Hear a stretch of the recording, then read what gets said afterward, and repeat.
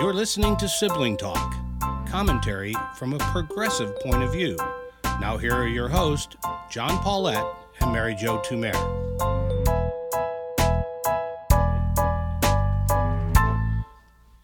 Hello, I'm John Paulette.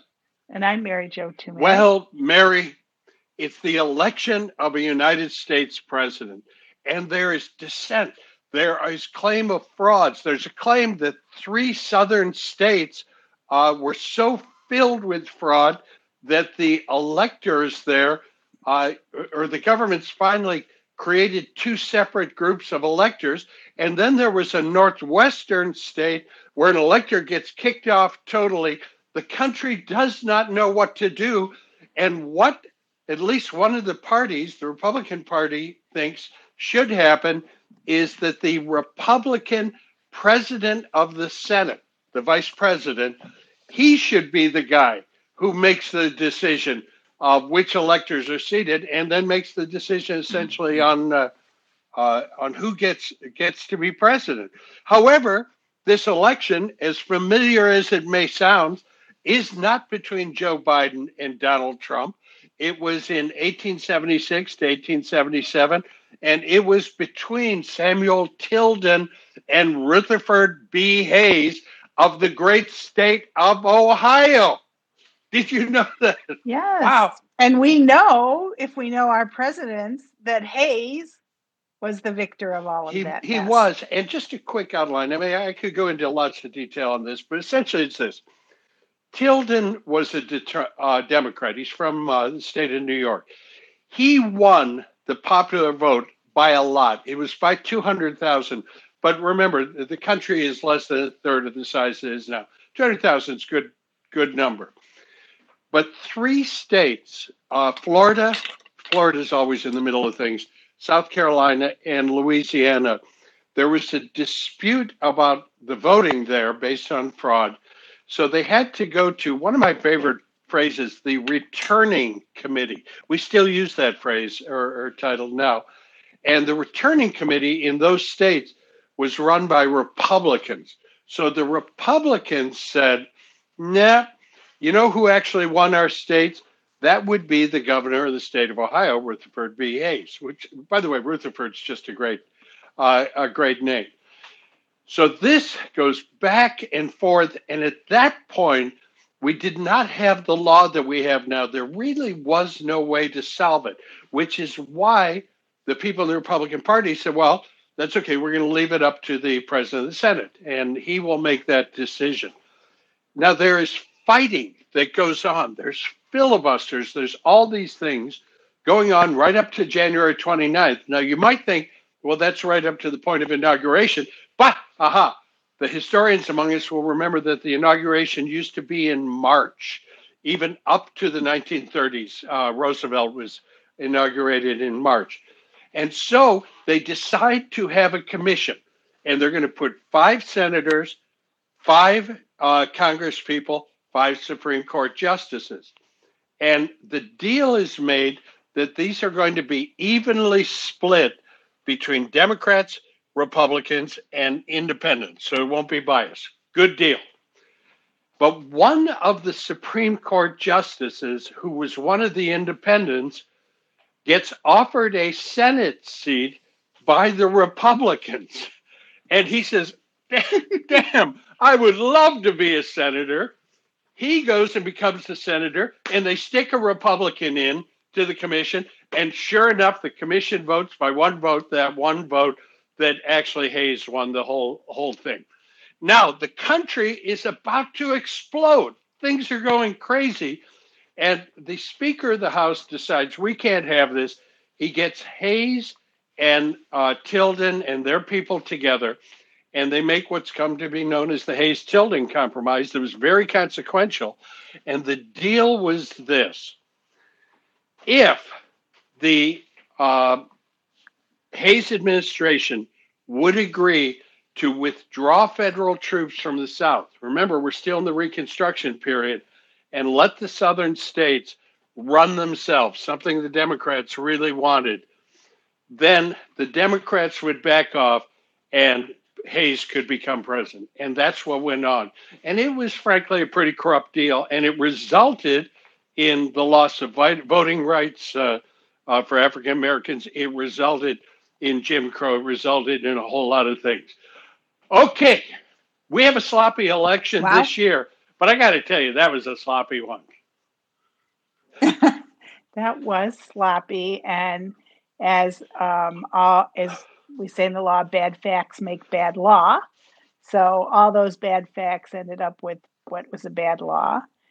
But how is that affecting us now? Because it seems to me, and being no expert on this, that we have some parts of the law are not clear, right? So that's where there's space. The Republicans have some space. But one of the things that is clear that I understand is they have to make a decision. The business of counting has to be concluded in 5 days. Something like that, because there was I think it was an editorial in the New Yorker that said all the Republicans need to do is to drag the January 6th session out for 5 days, at which the act says that committee or whatever it is, or the Congress recesses for the debating the objections, and it gets thrown then to the House of Representatives, and that decision is made by by states, not by members of the House. That's right. Now, and that's an interesting distinction, because currently Republicans have more state delegations than they do members of Congress. Exactly right. And just a little more trivia on this. Not trivia, history. A year after that whole mess, the country said, we can't do this again. So they got together and they wrote the election law that we work under today. You said bad facts make bad law. As a former writing teacher, I would also say bad writing makes bad law. But it's interesting that sometimes is how you compromise. I remember, not to get off on a track, but working on some legislation when I was working for the Attorney General's office, and the person from the legislative aid office and I were like, I don't know exactly what that means, and we should be passed that way. To which I said, well, this is what keeps lawyers in business. Absolutely. It's a full employment act. Absolutely. Exactly. Well, and the unusual thing, the law is vague. It tries to give a process. And when you try and write out ahead of time, here's how things will work. Do this, do this, do this. It gets vague. And so for a period of over 100 years, that's been the law. But nobody ever really tested it. They didn't do anything. So this is the first time that we're testing it. And we have this unusual case of, what shall we call Mike Pence? Weak-willed, lily-livered, vague something, where the president... Or he's like morally compromised. Like, he sees himself as the victim. He's so sad that he's put in this position. I know, it's terrible. And so right now, President Trump, as of last night in Dalton, Georgia, said, we're going to count on Mike Pence. And it's what the Twitter world, in its hashtags, they're calling it the Pence card. And this is one of the biggest trending hashtags right now. Don't you love that we're talking about hashtags and trending? Very cool. Well, that, especially with Mike Pence in the same paragraph, because I don't think he knows what that is. But nobody seems to know exactly what the Pence card is. Will Mike Pence suddenly bang down his gavel and say, the chair rules, the president of the Senate rules, Donald Trump is now the president? I mean, I think that's what Donald Trump imagines. And so Donald Trump says, we're counting on him. And if he doesn't come through for us, we're not going to like him very much. I'm not making that up. He really said, we're not going to like him. I kind of loved that. Yeah, that's I kind really of loved that when he said that. What do you think? Is this a nothing burger? Is Mike Pence just kind of playing around and saying, well, we'll do our best and nothing's going to happen? No, I think Mike Pence is probably having the worst moment of his life. And, I'm glad we are talking about Mike Pence because I did have to make a correction. It's not that his wife wrote a book was written about her. Remember Yes, last week I was like, she do. wrote a book. So then I can't help myself. I go back and that doesn't seem right to me. So that was a book that was written about her. But anyway, and about them and their whole God thing. So I think he's just to him, it's like a moral dilemma because it's between his loyalty to Trump and what he knows is right under the Constitution. So yesterday, Bill Kristol, for anybody who doesn't know Bill Kristol, he's a conservative commentator, been a never Trumper from the beginning, and is just can't believe what's happened to not Republican Party, even the conservative movement. I think he's just appalled by it. So he sends this tweet yesterday that says, that Pence doesn't want to subvert the Constitution because Pence sees himself as having some future. So what happens 4 years from now if Trump is gone from the scene and the stink that's left on him, and a lot of stink is going to be left on the guy, or poop to use your word, what's really left on him is that he subverted the Constitution. I think it absolutely makes him ineligible to ever be president. But he feels a strong sense of loyalty. This is from Kristol. And so that he thinks that Pence resigns today. He said it's not going to happen, but it's just like think outside of the box because the other thing Pence really wants to avoid is pardoning Trump. Because that's another thing that's out there that Trump is going to say, I'll resign, you pardon me. Well, that makes Pence Gerald Ford, but worse than Gerald Ford. So, I mean, if you're Pence, and I'm not one to be super sympathetic to Mike Pence, but if you're Pence, talk about being in a no-win situation. Because this dude cannot win right now. Trump is already, bad-mouthing him. And he's not going to have the Trump people. That's what they all think. I mean, just to go away from Pence for a minute, I think Cruz has made this calculation. The guy from Missouri, what's his name? Hawley. Yeah.